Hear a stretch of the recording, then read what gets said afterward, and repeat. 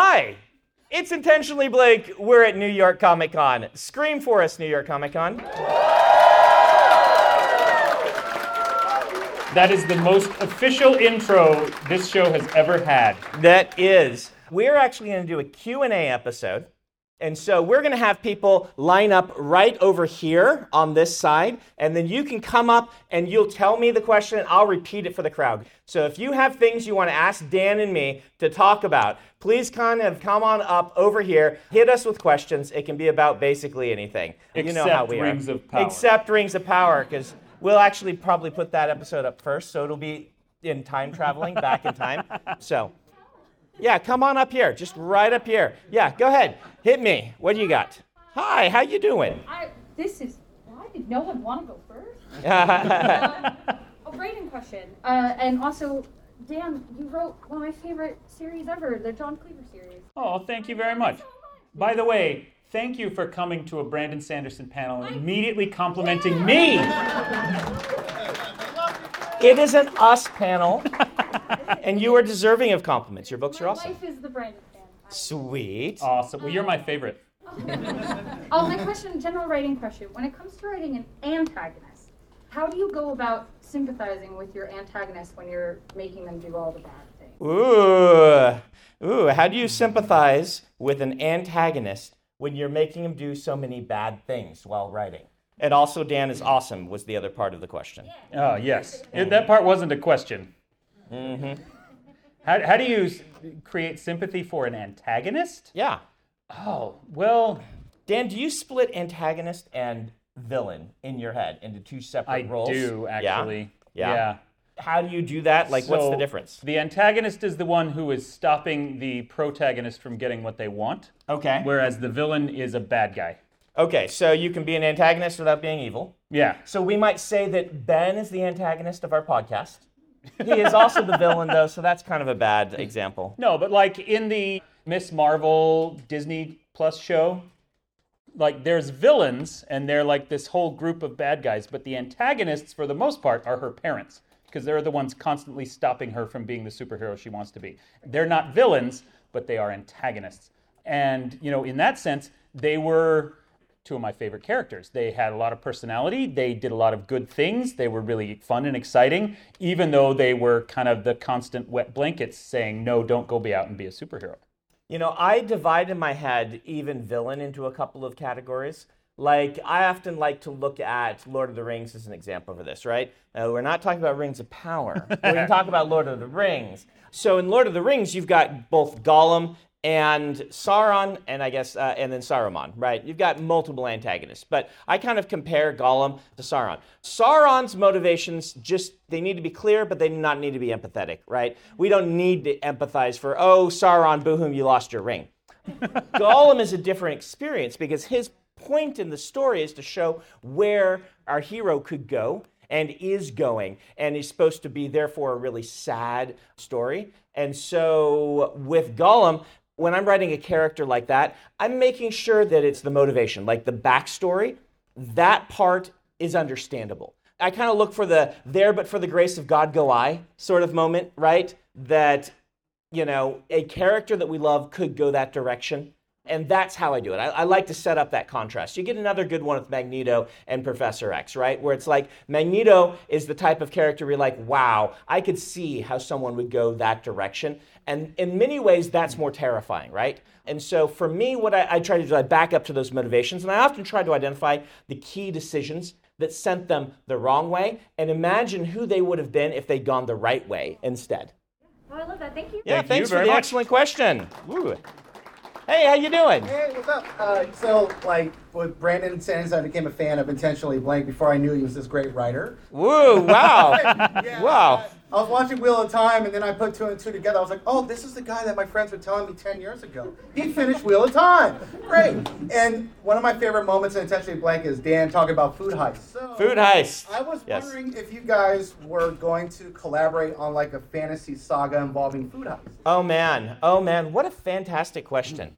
Wow. Okay, so Okay, the we got to question repeat was the question. Yep. fantasy food heists. Are we going to collaborate on on a fantasy food heists? We need to do that. Why have we not We thought of this? should. Why have we not considered this? We've I don't considered know. all kinds of things. When you put the two of us together to brainstorm our ideas, sometimes we come up with very normal ideas. Sometimes we are a controlling factor for one another. And then other times we are not. Other times our weirdness builds off of one another and you end up with the weirdest ideas. We've talked about our Abraham Lincoln fanfic of Herman Melville. That sort of thing is what happens. Food Heist makes a lot of sense. Yeah, I would love for it to be like in the backdrop of like, well, there's this big epic stuff that's going on in the main story, but the story's really about these side characters. Oh, now that's food to survive. Man, that's Really? a great They're idea. actually doing that. We Now, need magical food if we're going to have a food heist. Yeah. magical because then- food for the food yeah. heist. Oh, Adam. Adam. What? Wow. Aw. Look at this. This. Welcome. Now we can talk and sign cards Wow. at the same time. Now I Producer can talk Adam, and well sign done. cards at the same time. Brandon was already doing it. He's more talented than I am. I will point out that Brandon has already done fantasy food heists a couple of different times. Every time he writes about Lyft. Yeah, every time Lyft is on board. Does she Stormlight really get to Archive. count as a heist? She's just kind of. She's very food petty thievery. theft. Yes. And kind of purposefully petty in everything she does. All right, we need to do a Lyft actual food heist, don't we? We do. Yeah. That would be really fun. Excellent question. Looking forward to it. Yes, Hey, we yeah. will do this. Do you have a food heist for next episode or I previous can episode get going one. back in time? People keep sending them to me. People are awesome. Yeah. I Oh. haven't looked through them yet, though. Oh, I've got something for you. A food heist No, or a bad story? no, idea? no, not. We've got the other thing. The other thing. The other thing. I'm We'll excited do about questions. the other I'll thing. bring you. You guys haven't seen it yet because I sprung in an upcoming episode a new idea on Dan, and I have another. Yeah. one. Hey, speaking of episodes that we've recorded and you haven't seen yet, and speaking of us collaborating together, I don't know how many of you know the big announcement. Probably not a lot. Well, as of Last week. week and a half ago, I am now officially full-time as Vice President of Narrative of Dragonsteel, working for Brandon. And so we are actually going to be writing a whole ton of books together. So, hooray! Yep. The Cosmere has gotten big enough that I need somebody else to help me wrangle it. And so I went to Dan. You forgot to sign this one. Ha ha ha. I purposefully didn't sign that one. I don't like that one. All right. Dan hates this one. All right. Well, That one knows what it did. yep, there you go. All right. Next question. Hi, Brandon. Hi, Dan. Congratulations on the new job, Dan. Thank I you. watched the podcast, but I have watched your YouTube lectures, Uh-huh. and I had a question that I wanted to ask if I was sitting in the audience there. Perfect. How do you come up with like names and like how? Ooh. I myself like specifically like names to say for like Stormlight or like Shardblades. Uh-huh. Because like I find myself spending so much time just like writing down names and then just like Throwing them away. Yeah. So the question is, how do we come up with names? Names for our things in our books. He says that oftentimes it's like writing down a bunch of cool names and then throwing them away and stuff like that. So how do you name stuff, Dan? Oh, man. This is why so many of my books are just set in the real world. How do you name your books, though? How do I name my books? Poorly. Most of my really good book names, including I Am Not a Serial Killer, came from the editor. Like, I Am Not a Serial Killer was just the name of the file, like as a placeholder for, this is what this book's about. Obviously, this is a stupid title. I'll come up with something better. And the editor was like, no, you idiot. That's the best title for this. I want to know, Yeah. what is the most difficult naming challenge you've had? And I suspect that it is the superhero names. Oh from yeah, Reckoners. the superhero names from Reckoners were awfully hard because in those, I was looking for names that hadn't been used by Marvel or DC, which turns out they all have been used. Yeah, everything you could possibly use for a superhero. And so I had to like default to not used by them or used on such a minor character they haven't appeared since the 70s or something like that. Because man, they churn through the superhero names. But this isn't actually even getting you what you want. So when I was naming my first book, Elantris, oh, thank you. What I did is I had just enough linguistic classes to be dangerous. And yeah, you know, I was a rogue linguist. And I started building my own language, right? And I built this language around the idea, in this case, of a real world phenomenon. I speak Korean, and one of the things I find fascinating about Korean, Japanese to a lesser extent, but all of that region is kind of influenced by Chinese characters. And Korean has this cool thing where you can replace a lot of the words with Chinese versions written in Chinese, because the Chinese language is logographic, the written form, rather than phonetic. And so they will use for emphasis Chinese characters. You might have just a sentence all in Korea and then boom, boom, Chinese characters to be like, pay attention to these. Or the names will be in Chinese characters. And I like that idea. So I built a kind of a system like that around the aeons, which are these ancient characters that have meaning but aren't phonetic, and then a linguistics around them. And then I built it to have all these kind of cool names that would pronounce locally to them in really interesting ways. And then I released the book, and the number one review I got, the first review from Kirkus, is like, Brandon has a tin ear for names. Nobody can pronounce anything in this book. And I'm like, going full-on linguist may not have been the best choice in that case. I mean, it certainly achieves something. For Mistborn, then, I decided to back off a little bit on that. And what I did is I said, all right, I'm going to take names in each part of the Final Empire from a region in Europe, because I started kind of with a French-sounding name for both Vin and Kelsier, or Kelsier, as they would say. And I decided that I would just, do that, and I would then use kind of my linguistic background to just tweak words so they became fantastical versions. I actually got out an atlas of the region. I had Spain, France, and Germany, and I was just tweaking names like that. It's not a bad method to use for naming, just because what it does is you can have a region in your world match kind of to a region in our world. You can kind of lean on the phonetics of that world. You'll still see me doing that now and then. The other method that I use is I'll come up with some paradigm. For instance, symmetrical names or repeated consonant sounds or something like that. And I will start building words around that. Though even still, I generally like to look to a real world influence to be like, here are sounds that they don't use, here are sounds they do use, just to keep the linguistics sounding similar for a region. So if we're going to Roshar, for a lot of the Alethi or Vorin languages, I am reaching back to Hebrew and Arabic. And the older it gets, the more Arabic it gets, or the more like true ancient Hebrew it gets, and the more modern it is, the less I'll have those influences, and more I'll have other influences coming in. This is just the linguistic nerd in me doing this, but I do think you can come up with some little rule for yourself. Repeat some consonant sounds. And Warbreaker works just fine without any real-world linguistic background to it, just to give you a theme. These names are all from the same place. That's what I do. I just want to point out that I'm always going to pronounce it as Kelsier from now on. You can say Kelsier. With like a really snooty French accent. Yeah, Kelsier. And I'm going to read it that way in my head. It's going to sound like the chef from Little Mermaid. Do you know why I picked French names for them all? No. Because of Micah. My roommate, Micah Really? Demeaux, who had a cool last name that was French. And I'm like, I want to use that. And he's like, great, you can use it in your book, but I have to get a girl and I have to survive. I'm like, I wasn't going to put you in. And then he's like, if you're going to use my name, I got to be in there. And I got to. So this is where Captain Demeaux came from. So, There anyway. you go. Cool. All right. Thank you very much. Next question. We are going to have to start answering these questions a lot faster if we're going to get through. Let's do some rapid fire modes. Okay, lightning round. Lightning round. Thank you, Brendan. Ben.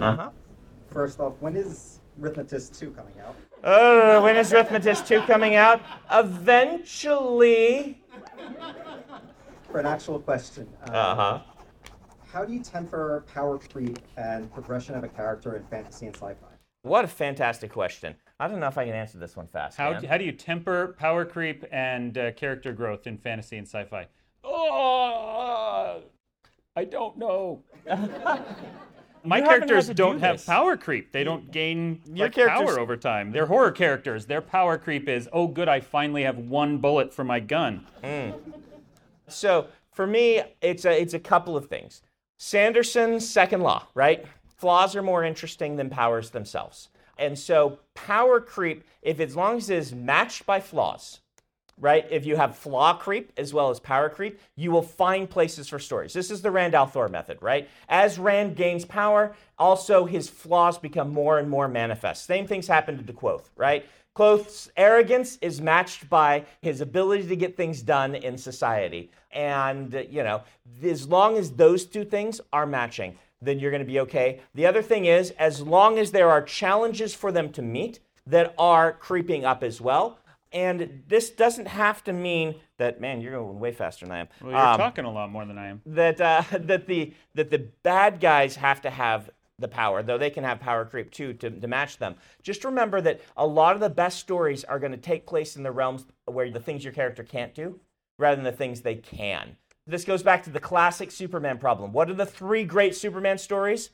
I've lost my powers, Lois doesn't love me, or there's somebody stronger than me, right? And it doesn't matter how powerful Superman is if he can still lose his powers, if kryptonite still exists. Doesn't matter how powerful he is as long as none of the powers make someone fall in love with him or make him able to live a real normal life. And it doesn't matter how powerful he is as long as somebody else more powerful exists out there. And if you're following kind of those 3 things, you can scale up power level. It is a real issue. I worry more than power level. I worry about characters going through the same plot arcs too many times. The thing that bugs me most about network television is the reset button. When you watch a really great season of a show and they get to the end of the show and you have a really dramatic thing where the love interest, they all like reconcile and they gain new powers or whatever, and then the start of the next season you can tell they got to the writer's room and said, well, now what? And they're like, we have no idea what to do with the show. Reset button. Oh, they've fallen out of love. Oh, the powers aren't working. Like, that stuff is good. It's always good to throw in conflict, but the reset button drives me up the wall. So I am worried more about doing that. Thank you. All right. Hey, how you doing? By the way, that 5-minute answer was our lightning round. So Yeah. Have you seen the size of my books? That was fast. So I just read Dan's book. thank you. Blacker Darkness. Oh, Night of Blacker Darkness. Yeah. Yep. If you want to know how weird Dan can get, A Night of Blacker Darkness is your, yeah. So The Life of Frederick Withers is edited by Cecil G. Bagworth III. Yes, it is. I was wondering about Bagworth's bibliography. Yes. Now that the Tales of Alcatraz Medri are done, Yes. will we see Planet of the Rising Sun or Okay. Travels of Abraham as told by Abraham Lincoln? So the question here is a really deep Brandon and Dan lore question, right? Not our book's lore question, Brandon and Dan. So Alcatraz, my children's series, has an editor whose name is Cecil G. Bagsworth III, who is also the editor of A Night of Blacker Darkness, and indeed is referenced in Secret Project 2 quite heavily when you get to read that next year. And Cecil is an interdimensional time-traveling adventurer / editor. Based on my as brother. all editors are. Yes, based on my brother Jordo. And so this is a joke we had back when we were on a magazine together in college. Yeah, and I can't even remember where it started. We were on the slush pile, reading slush pile Yeah. for some reason, and we started joking We about. came up with this character that we thought was hilarious, and then we both started putting him into stuff. Yep, we came up with Cecil G. Bagsworth III and Stet Canister. Stet Canister. Yeah, yes, the intergalactic. He's Buck Rogers, yes. basically. So the goal originally, 20 years ago, is that anytime we did a collaboration of any kind, Yeah. Cecil would be involved. Now that I am part of the company and writing Cosmere books, I don't know if that We can't will continue. We cannot put Cecil into the because Cosmere. he's not part of the Cosmere. But he can be part of everything else. Yeah. Yes. So, we need to put him in Dark One then. Oh, yeah, he had to Oh. make an appearance in Dark One. So, be great. yes, you will be seeing more of Cecil. In fact, there may be an illustration of Cecil in Secret Project 2.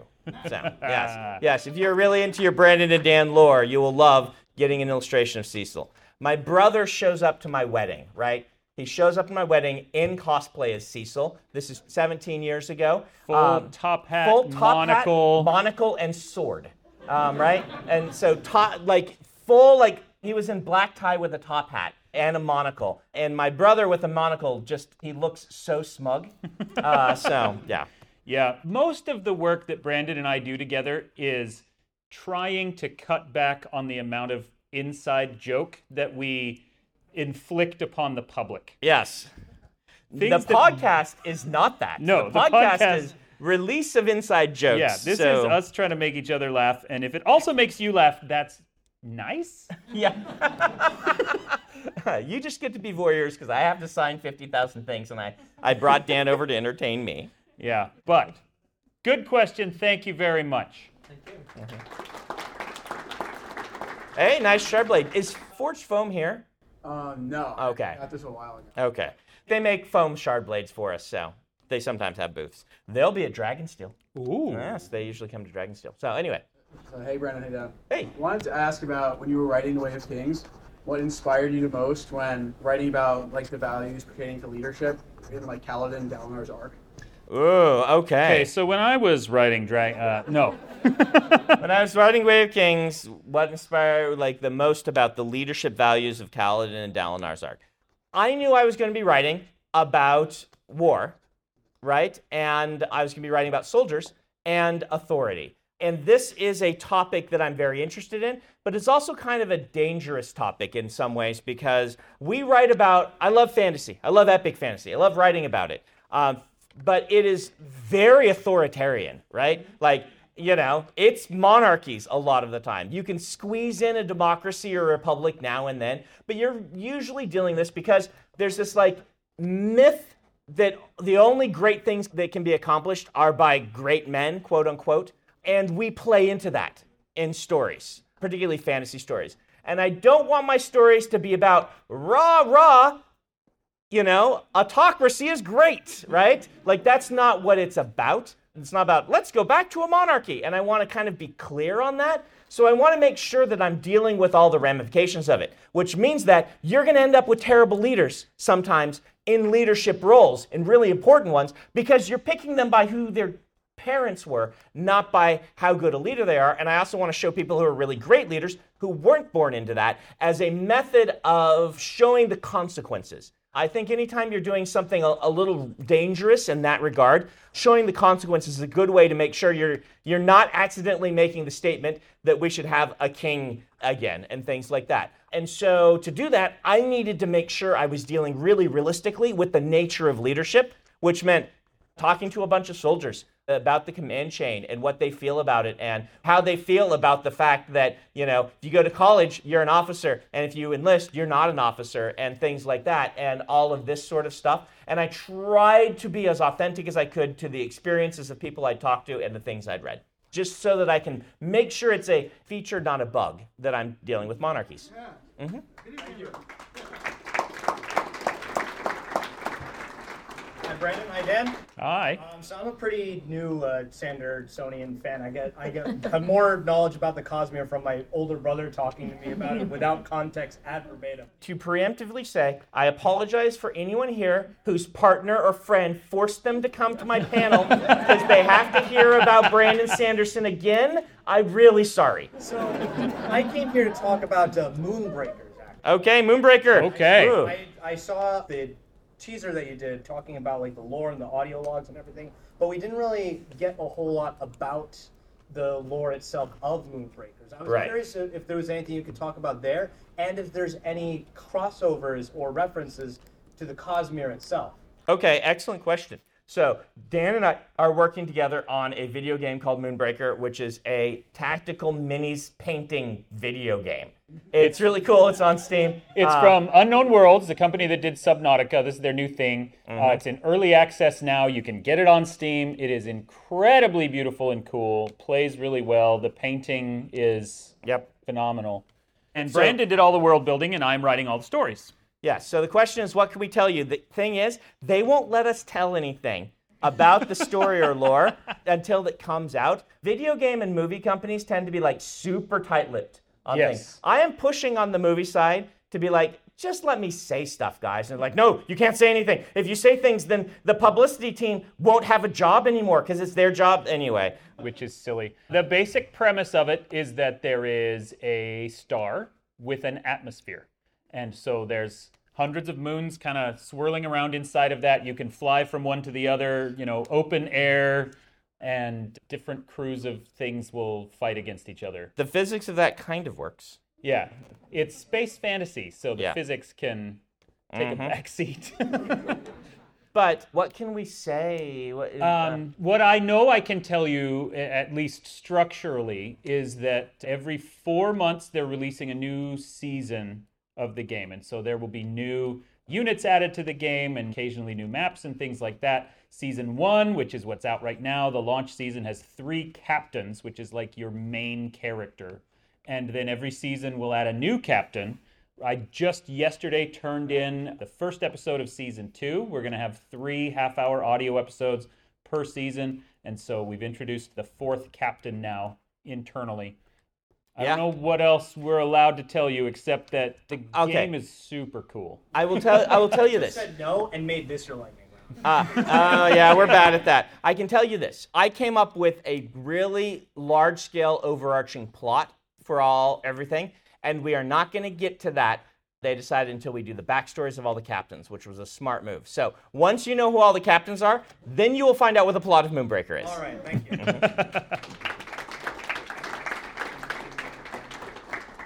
Hi, Brendan. A much simpler question. The Bridge Force salute and the stylized S. Yes. The Reckoners. Okay, Bridge Force salute. So Bridge Force salute was always meant to be this. It's real close to that, and so we might have to change it, but it's just tapping your wrists together. Oftentimes they'll do this with the bottoms of the wrists, but sides is okay too. The stylized S from Steelheart is the Superman symbol, which I couldn't say. Well, I probably could have, but I just decided not to. So this is why the movie publicity people won't let him talk? Yeah. No, if you haven't read Steelheart, it's about a world where there's only supervillains. Superhero apocalypse happens. Supervillains come. There's no superheroes. But there is a religion that uses the Superman symbol as their religious icon to be like, someday someone will come who is not evil. And so, yeah. Thank you. Thank you.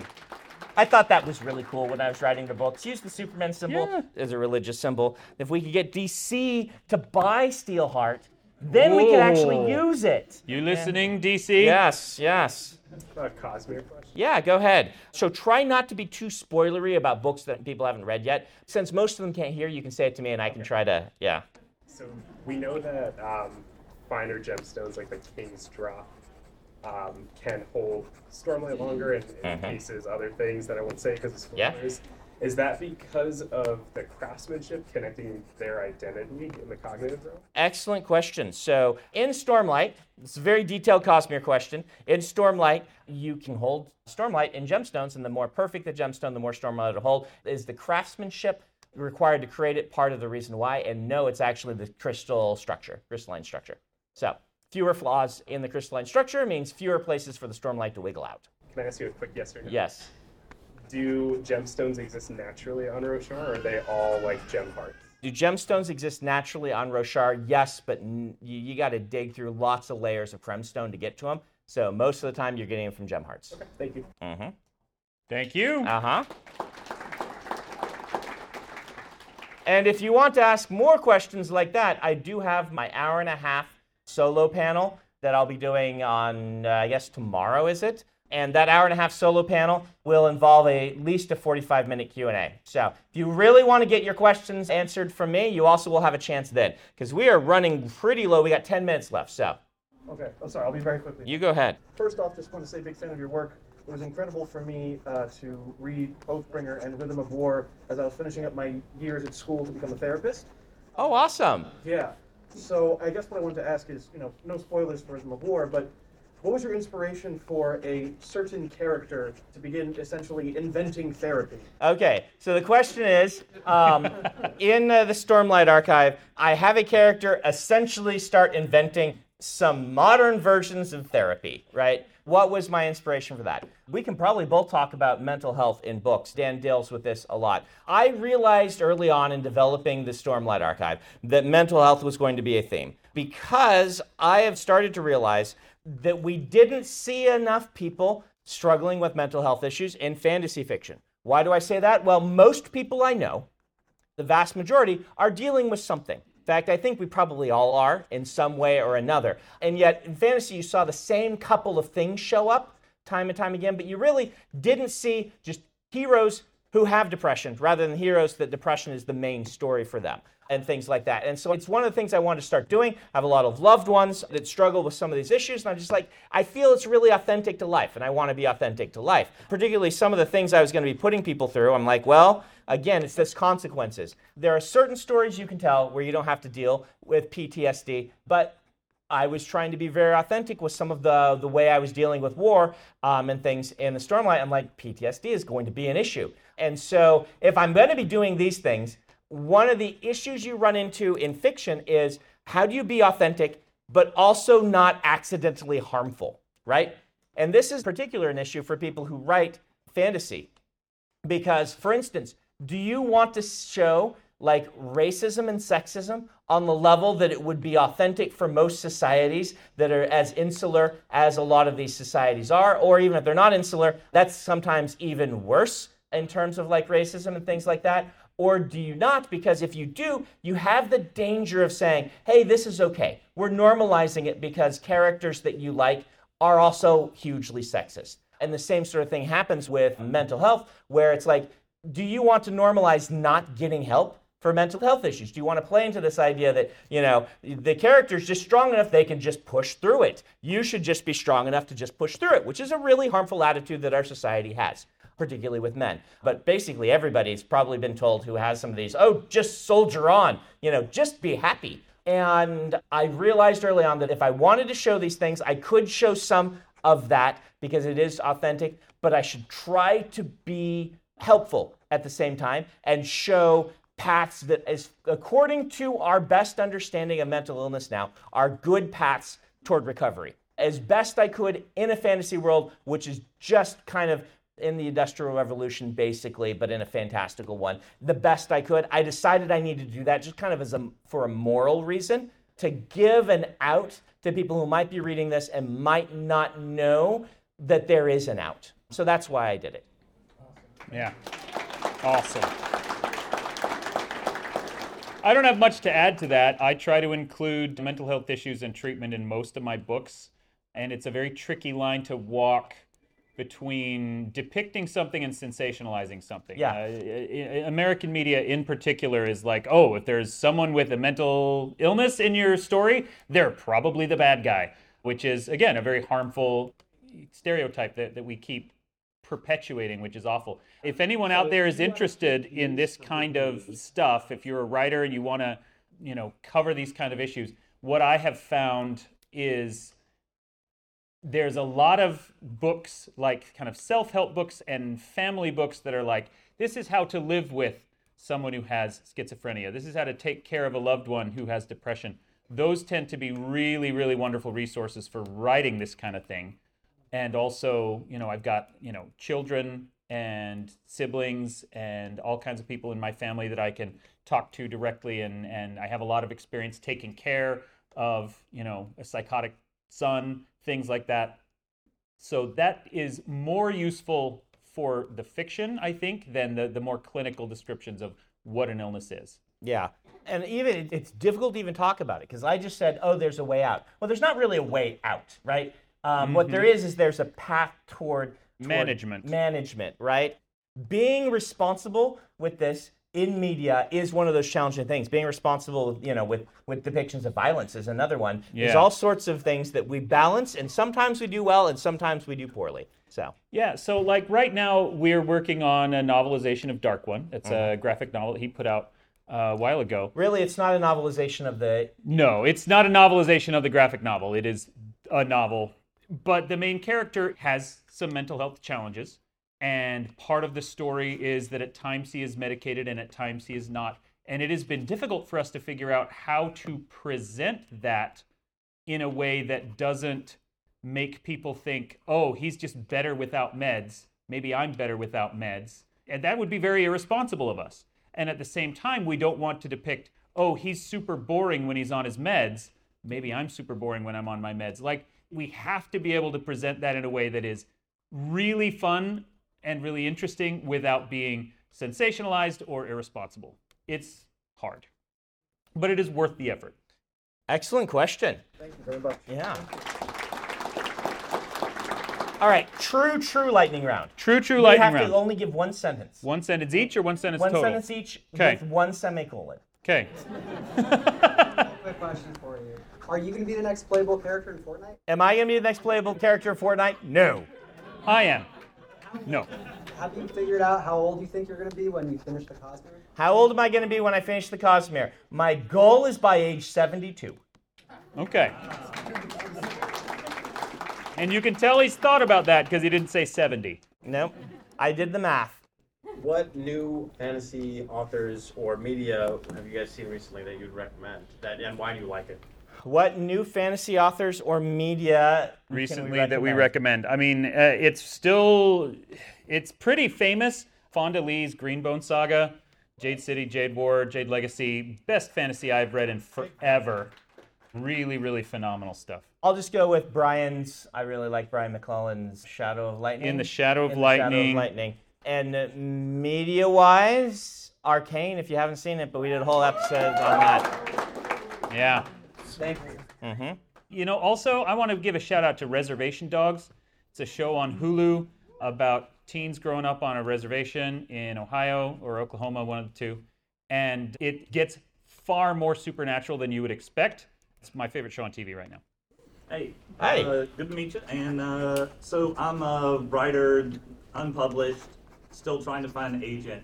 Can you give some quick tips on when I'm writing a first-person narrative of can you give tips between how you balance self-reflection of that character's narrative and pushing the story forward? Great. With a first-person narrative, how do you balance reflections versus moving the story forward? It's going to depend on how interesting the voice of the character is. First person for me turns on how interesting it is to be listening to that person. And so if that voice is fascinating, I let myself or the author I'm reading go a little further into self-reflection than I would in third person. In Lightning Round, one sentence response is we've got another podcast called Writing Excuses. Everything we could possibly say right now, we've already said more intelligently there. So go and listen to that. Thank you. All right. We have to be done with this episode, but the rest of you can come to my thing tomorrow and ask questions there, because we do have to keep moving, right? So we have to end this episode. Thank you. Thank You're you all all. wonderful. You're wonderful. How's that, New York Comic Con?